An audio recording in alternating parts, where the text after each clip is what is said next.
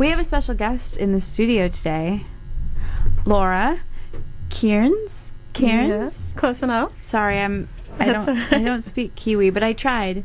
Tell us about yourself. Well, hi. I am Laura Cairns. I'm a I'm not. I'm an undergraduate doing politics. I am the co-founder and just newly elected an hour ago the campaigns officer for the Women's Plus Club. Cool. Sweet. At Otago. Awesome. Yeah. So you are part of the rallying team for Period Week. Yes, definitely. One of the organisers for Period Week, which kicked off beginning of this week and has turned into Period Fortnight. So keep an eye out for some events going on next week. Right. So what's going to be coming up next week? So it's all, Period Week's been pretty, do it as we go. We're going to have a roundtable, your story, your voice discussion. Cool. Get a few opinions on that. We're going to have, a submission type writing workshop, try and get some petitions going to Parliament about the cost of sanitary products and whatnot. And a bunch of things. So for all of that information, check out the Women's Plus Club on Facebook. Just type that into the search bar. Cool. Great. And you have stickers. We do have stickers. I've seen them and I love them. They're so exciting. Shout really out to exciting. Abigail and the Welfare Committee for pitching in the dollars for that. Mm-hmm. Worth it. A worthy investment. They look great. They look phenomenal. They're lovely. And fun to give away to people. Very fun. Yeah, I love seeing people around with them. It's catching on. Yeah, totally. There are 3 styles to choose from. So Yes, yes, there is. Cool. And what else has been happening? So earlier in the week we had a giveaway stall in the Link where shout out to Radio 1 and Critic for donating a bunch of cool prizes, and we just gave away some stuff and some sanitary products. Also shout out to Student Support for donating them. And on Tuesday we had, oh my gosh, what did we have on Tuesday? I blanked, but last night we had a really awesome panel. Lily was one of our panelists. So that was... It was really awesome. It was a very fun panel. Yeah. I wouldn't actually describe a lot of it as fun. Some of it was kind of harsh realities associated with being a person who bleeds. Definitely. Yeah. But it was interesting, and so we had 4 different people with 4 quite different perspectives on bleeding and whatnot. So yeah, it was awesome. Yeah. Yeah, I thought Scout's piece was really well realized. So Scout was the 4th person to speak last night, and they are a transmasculine person who bleeds, and they were talking a bit about the experience of having a uterus and wanting to be a dad, and the sort of body dysphoria that can come along with every period. Every period. When you are when you don't identify as a woman, whether you're non-binary or transmasculine or and the way they described it as trauma every time they bleed, I think was just so powerful, and something that as a cisgendered woman definitely was kind of eye-opening, and that's been a huge part of Period Week, is that we wanted it to be super trans inclusive, and that it's all very well and it's super great to talk about breaking the taboo and the stigma of bleeding, but we also need to recognize that in today's age especially, there are people out there, the whole conversation is always centered around women and women bleed, and that's just not the case necessarily for everyone. Yeah, well, and also that there's heaps of people out there that wish that they bled. Totally, yeah. But happen to have a penis. Yeah, or wish they bled and have PCOS. Yeah. Or maybe wish they didn't bleed quite so much because they have endo. Yeah. Definitely. Yeah. Yeah, really interesting. And Kyra Gillies talked about period poverty. Yes, yeah. And I really liked their talk as well. They talked a little bit about pre-colonization and kind of the way menstruation was dealt with in Māori world prior to colonization, and then also about people who bleed in prisons. That was really interesting. Yeah, I had no idea that it was so expensive. So they put a markup on sanitary products. Yeah. So people can't afford to buy them. I just thought that they would be given them. I had no idea that they would have to buy them. Exactly. That's outrageous. Let alone for a markup. Yeah, do they make them pay for toilet paper? Probably not. It's as essential as that. Do they make the men pay for things in the men's prison, or yeah, it's really inequitable, and just weird and stingy and unnecessary. Yeah, it's totally unethical. Free bleed and protest. Yeah, maybe. I'm not sure how it is in New Zealand, but I heard a story come out of a US prison that, a woman couldn't afford to buy the products, and then they got like put in solitary confinement and punished for bleeding on the free uniform. Bleeding. Yeah, Jeez. Because it was against like the uniform standards or something like that. Oh my god, that is heartbreaking. Yeah, I guess there's not a lot of. I'm thinking, like, why doesn't one of these companies come in and donate products to prisons? But I guess there's not a lot of great press in that. Yeah, well, I mean, if we don't even know, like, that it's happening as well, like... That's true. How can people kind of rise up against it? Yeah. I have a question, I don't know if you know the answer to it, but so all the You Buy Kotex products on campus, are they donated or do OUSA purchase them? They are donated, yeah. So in the beginning of the year, they donate a whole bunch and then OUSA ration them out and put them out throughout the year. Yeah. Do you know why we mentioned this, I think it was last week, but why they're not in the bathrooms? I don't know. I think there's just not enough supply. Right, so they have to really ration it. Yeah, right. They do. I think, I don't know what exactly happened, but I don't think they were anticipating them to be quite as popular. So I don't know if you guys saw around like O Week, around Tent City and stuff, there were a few people walking around just like handing out boxes of tampons that had been donated. Yep. And they just got like completely ravaged, and so that was, I think, maybe a poor decision, and then they realised like that they didn't have any tampons for the rest of the year. Yeah, I guess a poor decision, or maybe a good decision, because then people stock up and use them who need them, right? I mean, and it also hopefully reduces some of that stigma. Definitely. I saw a man come up and ask for some. He said, I don't menstruate, but my partner does. Can I take some? And I thought that was really cool. So it's also, I guess, a good point of conversation and a way to destigmatise if we're like, yeah, we're freely giving them away. Because I was watching and I saw some people, as the people handing them out, approach them looking really uncomfortable. And I thought about how sad that was, you know, and things like that. So I think just having them there and having a presence and be like, hey, it's normal. Do you want some tampons? I thought that was really cool. So I guess it serves a good purpose. Well, we had that, so we had our giveaway stall. So we had like a bunch of tampons. I didn't mention before the OI Initiative, which is one of the tampon company or product companies. So they donated a bunch of tampons. So we were giving away tampons and pads, and then we also had like V and chocolate that had been given away, given to us from Radio 1 and Critic. Cool. And the amount of people that came up and they were like, are these free? Are you seriously? Seriously? And it broke my heart. A couple of girls that came up, and female presenting people, and they were like, this could not have come at a better time. I just got my period and I didn't have like Study-Link hasn't come through yet. I didn't know what I was going to do, and they just took like a few handfuls and they're like, you guys have like saved my life, figuratively, you know. And I was like, that's so heartbreaking that that's a thing.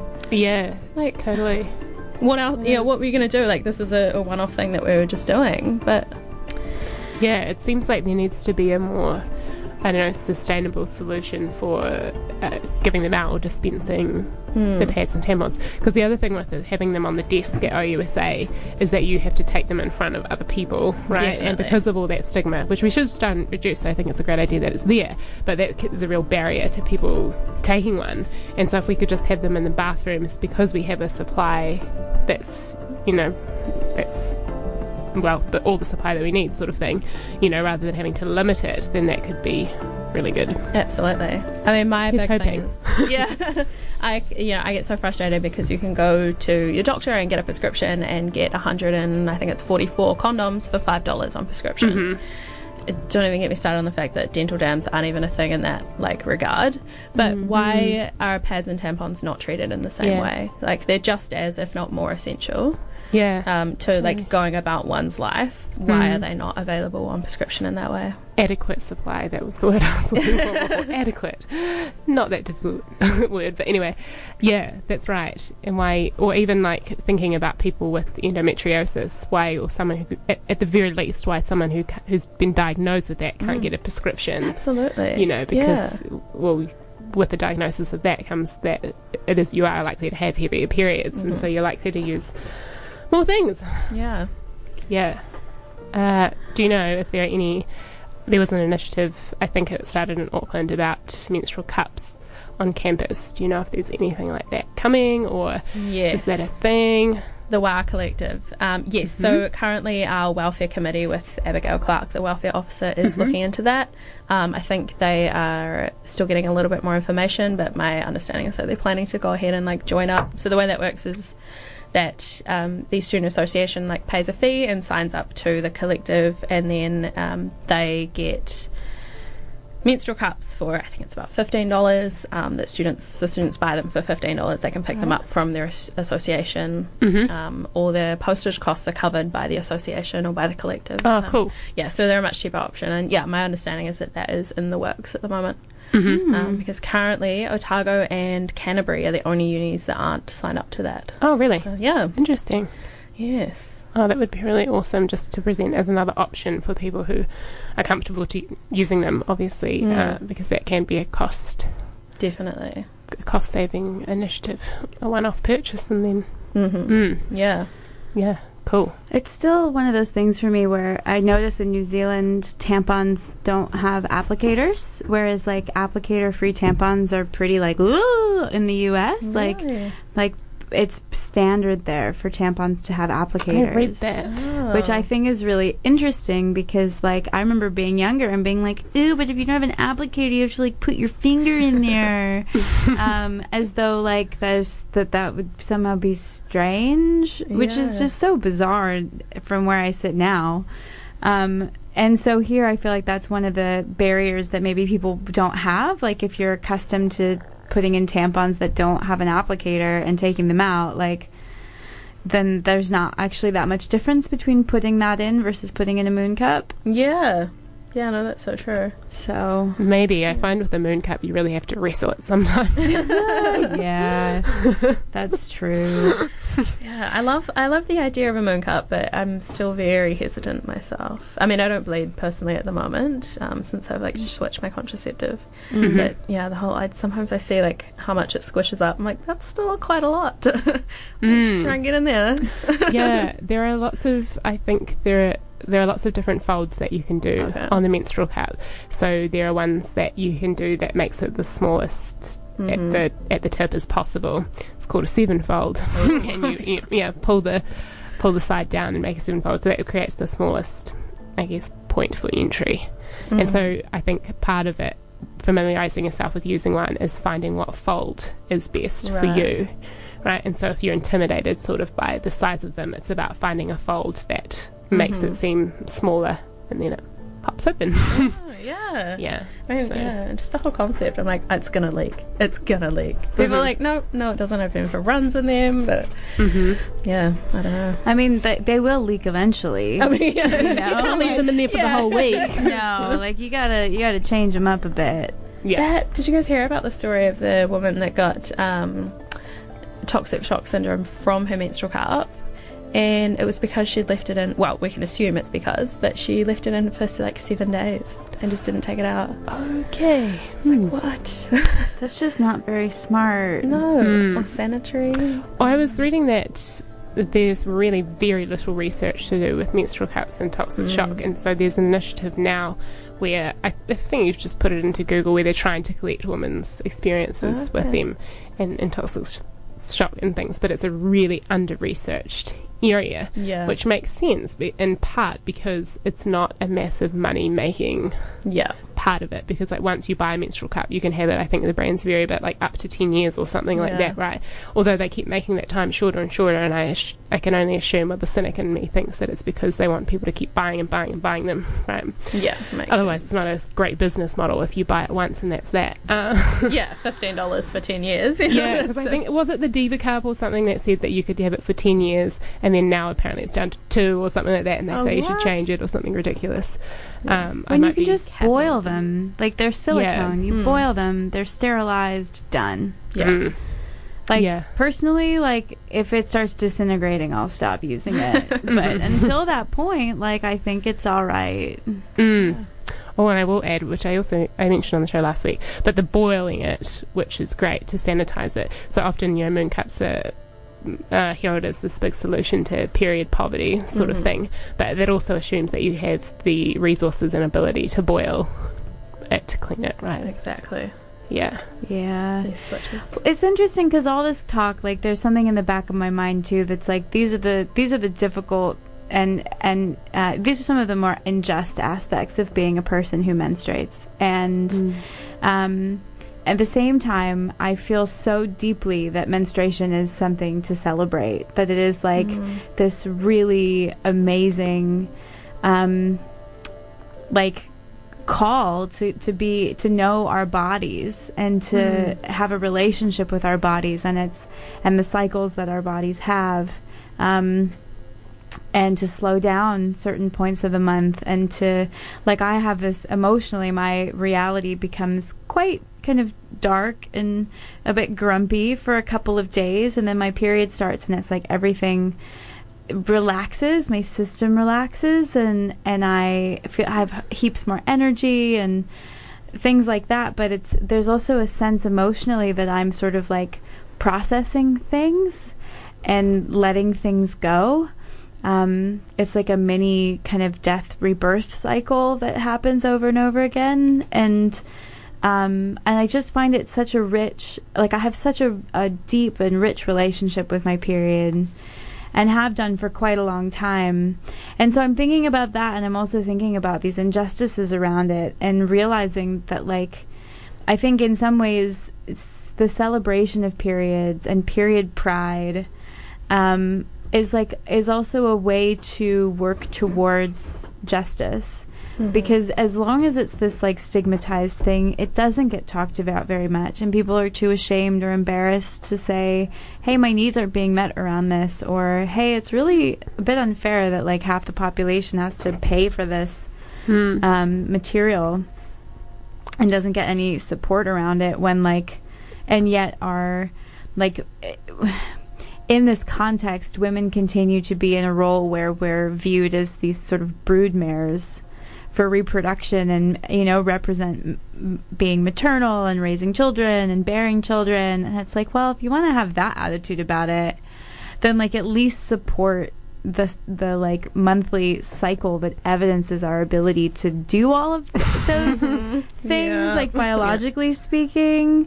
But I think that there's something to be said for keeping, like, there's a way to talk about period pride that I think would sort of negate or erase these other realities and experiences. But I think there's a way of trying to talk about it that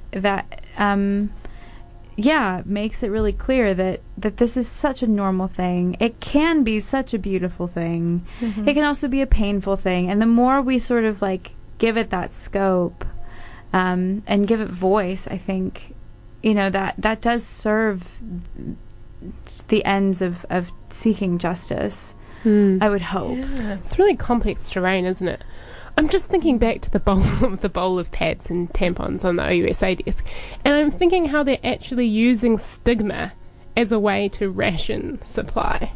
Yeah. Because if you put it in the bathroom where no one can see, then the stigma's not there, right? Yeah. So people will take what they need. But by putting it up there, they're thinking, well, people will take less because of the stigma, therefore they'll last longer. It's really troubling, isn't it? I mean, the idea, like, I think just because they don't get enough to be able to, you know, like, ration, that's the main problem, isn't it? 10,000, say, totally. If it was exactly half the population, people who bleed. But yeah, the idea of them there is, like, if you're caught in a sitch and you're in uni and you've just started your period and you don't have anything on you, you can go and grab a tampon. But yeah, totally, like, you're exactly right. It's that idea of, like, not wanting to go and grab them, or even just like, if you do have the courage to go and grab them, there's, like, someone sitting right there that you're like, oh, I'm not going to grab a handful because that looks, you know, like, greedy kind of thing. Even though I know I'm going to need to change my pad tonight. Yeah, exactly. Right. Yeah, it's so tricky, and I don't think OUSA are the villains in this, and that's what I'm trying to say. That the problem is that there isn't the supply there for people that need to take more than one, or so that we can just have them in bathrooms or whatever. Exactly. Yeah. But I find it so interesting the way that you talk about, like, menstruating, Lily, because not many people, like, see it as a celebration, or perhaps just the people I've been around. I think it's beautiful. I think it's because I'm a hippie. Hippie from way back. Like, it's just in my bones to some extent. And I just,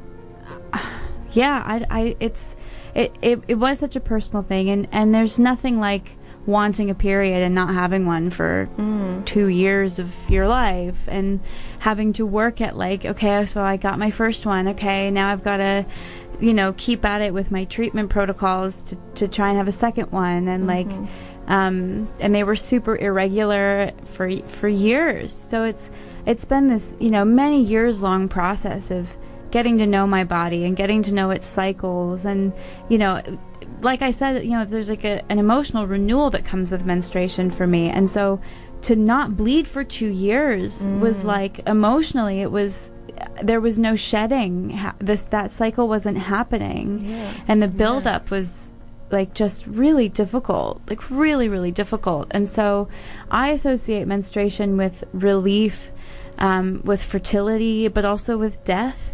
As I mentioned last night, with cycles of the moon, I talked quite a bit last night about period sex, which I think is like really undervalued for what it does in reducing symptoms of menstruation. Like it helps. A lot of women report that it helps with pain, and it helps with all kinds of things, and essentially an internal massage. Yeah. Exactly. And it can be a really helpful one. Also, like, our cervixes change location throughout the course of our cycle. So, like, sex is a really different experience for a lot of women based on where in their cycle they are, and has their cervix dropped, or is it kind of receded? Because when it's dropped, it may be more tender, and, like, the canal becomes shallower, and, like, it's just... There's all these different repercussions that, like, a lot of us don't necessarily think about, but it's so central to it. Also, like, people's sex drive, like, women's sex drive is often linked peaks to their period. And peaks during. Despite the sort of the old sort of theory about it peaking during ovulation, for some women, they report that it's actually, some people who menstruate report that it's actually during their periods. Because there's a lot of hormone fluctuation, and, like, I don't know, it was definitely talked about on the panel last night, like, everyone's hormones are different, right? And so for some people that means that their sex drive is going to peak during their period or other times other than ovulation, because urina's different. Exactly. I thought we were robots. Do we need to go back to the factory? I've got some news for you.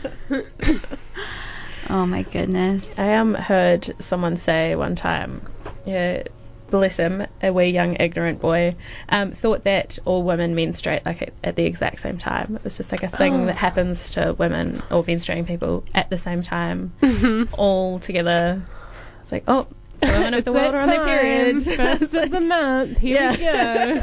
Everybody ready. I guess, though, it kind of, there's the whole woman syncing up. Yeah. Which I think the research likes to tell us sometimes is a myth, but we all know it's true. Exactly. And there is some research to counter that.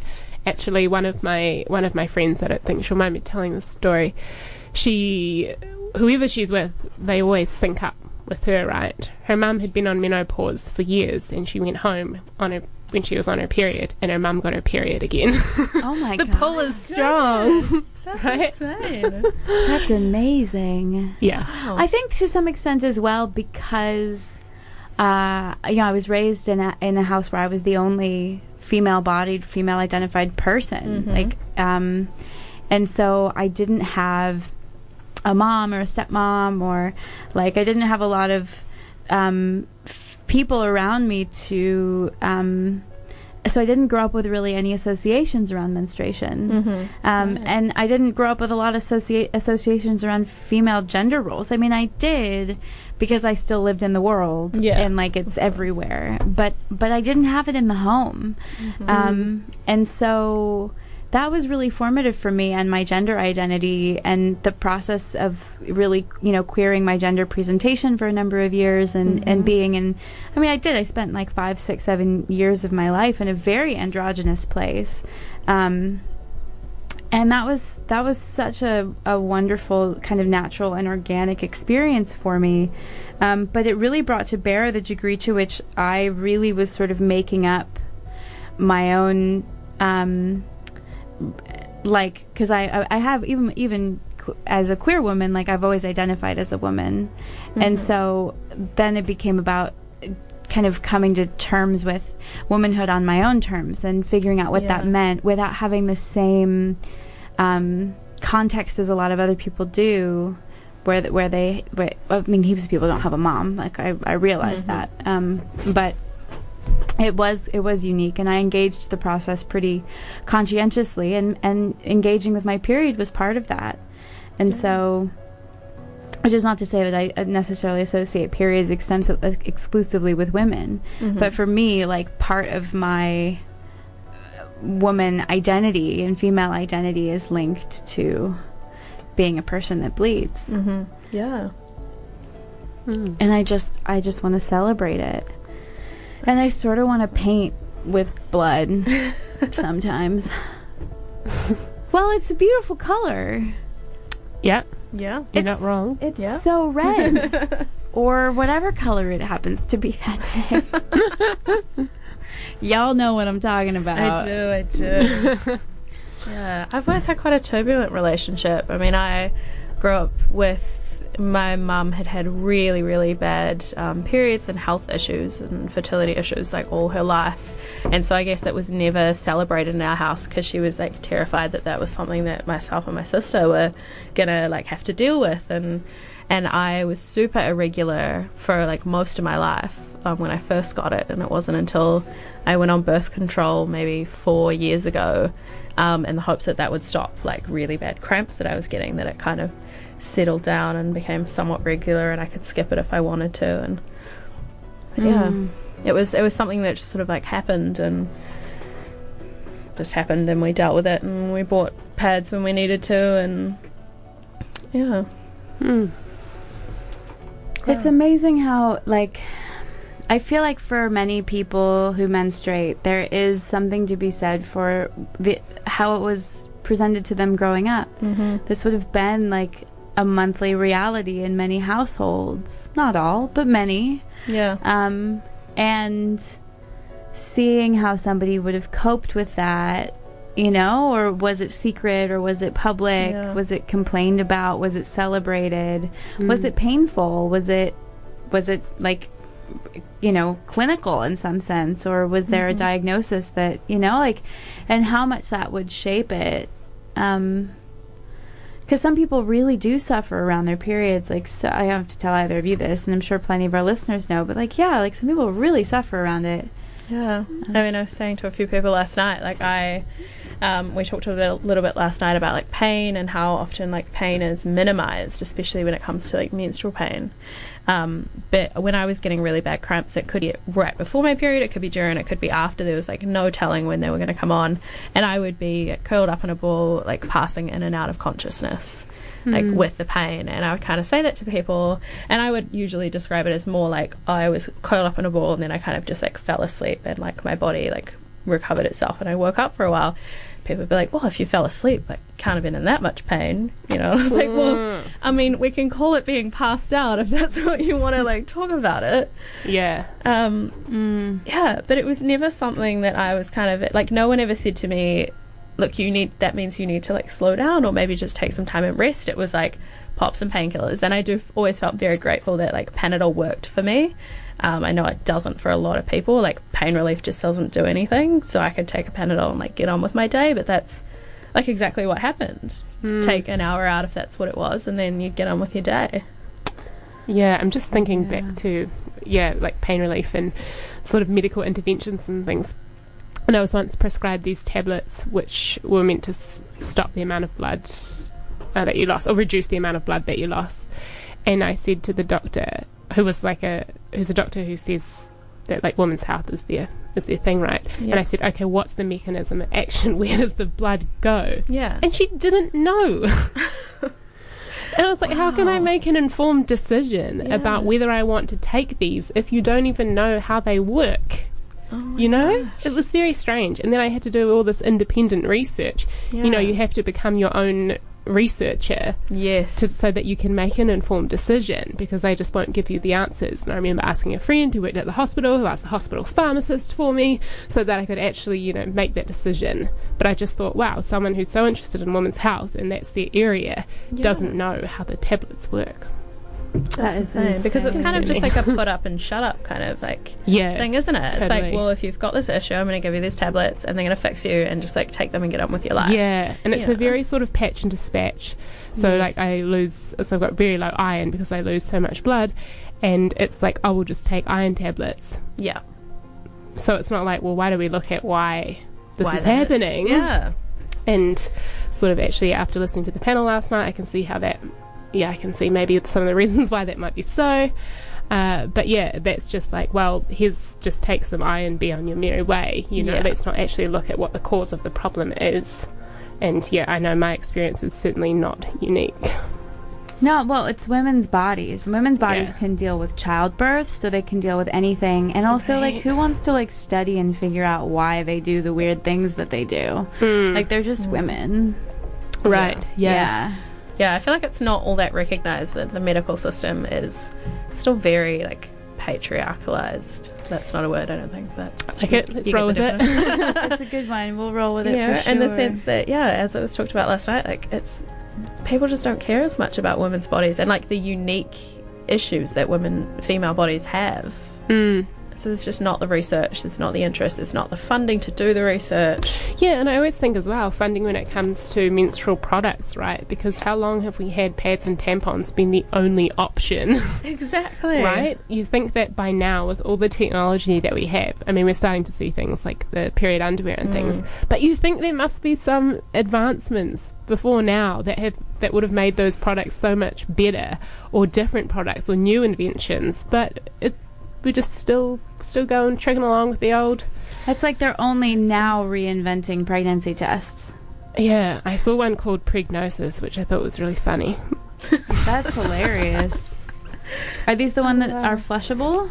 No, you told me about those though. Yeah, so like there's this really, I don't know the company, I should look this up, but there's this really savvy company now that's like redesigning to better meet the needs of women, so they're flushable and biodegradable. Wow. They kind of look like a pad. They have like a big cloth thing, so it's easier to catch a stream and get a good test. But they're also really ideal because like you can hide them easily and dispose of them easily without anybody seeing the results. So not only does that spare embarrassment, but if you're in a domestically abusive situation, or there's like a hyper controlling situation going on, you can successfully hide it. That's incredible. Yeah, because and we do know that domestic violence increases, like the likelihood of it increases when a woman becomes pregnant. So it can be really vital to keep that secret. That's incredible. I feel like I've spent so much money in my life on pregnancy tests. Between like naturally irregular periods and just being a paranoid person, I'm constant. It's like, oh, I'm pregnant. Oh, I just like, oh, I'm more hungry than usually. I'm pregnant. I do. I just keep them around because even though I have an IUD and whatever, like because I'll have random months where like I'm 2 weeks later than anticipated. Like I just, and then I start to feel like I'm so sure that I'm not pregnant. However, the stress of it feels like it's pushing my period back further. So then I'm like, okay, I'm just gonna take a test. It's gonna come up fine. It's gonna give me peace of mind, and then my period's gonna show up. Yeah, I get so like in my head, I'm like, I'm pregnant. That even if I get my period, I'm like, I'm still not confident. It's probably just spotting I am pregnant. I'm like, I'll pay the $7, damn it. I'll do the test and it'll be fine. Do you know if you can get them for free from Student Health? I don't know, actually. Possibly. I mean, I think you'd still have to pay like the appointment see the nurse fee, though, or something. Yeah, I don't know. Maybe that's something they should also have available. That'd be cool. That's so true. Yeah, except, as an international student, I, for example, don't have access to any reproductive health care at Student Health. Oh, I've heard about this, and it makes me wild. Yeah. That's insane. So if, for example, you have to have a termination while you're here, you have to pay about $3,000 out of pocket. Yeah, and I think to get an IUD, it's upwards of $300. Is that right? Well, someone told me that recently. Mine was free. Wow. Tell us the secret. No, but I've heard recently that's if you just rock up to Student Health as an international, it's over $300 to get an IUD. And if you're going to go on just like oral birth control pills, you have to pay for that too. Holy shit. What about family planning? Can you go to family planning, or is it... Well, family you still have to pay because it's a service for New Zealand residents. And also there are age requirements for family planning, so it's like free if you're under 23. And I don't know if that includes international students. But But that's disgusting that you pay all this money to go to uni and then like basic needs are just not met. And I take it that's not covered by health insurance. No. Yeah. No, probably because it's optional, right? Yeah, it's optional. But a of course, pre-existing condition of being a woman.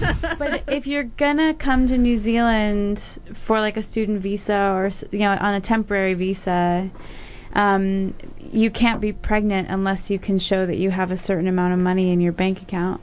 You have to say whether or not you're pregnant, and if you are pregnant, you have to have in excess of $9,000 or $15,000 to your name. Yeah, it's very interesting. Very interesting.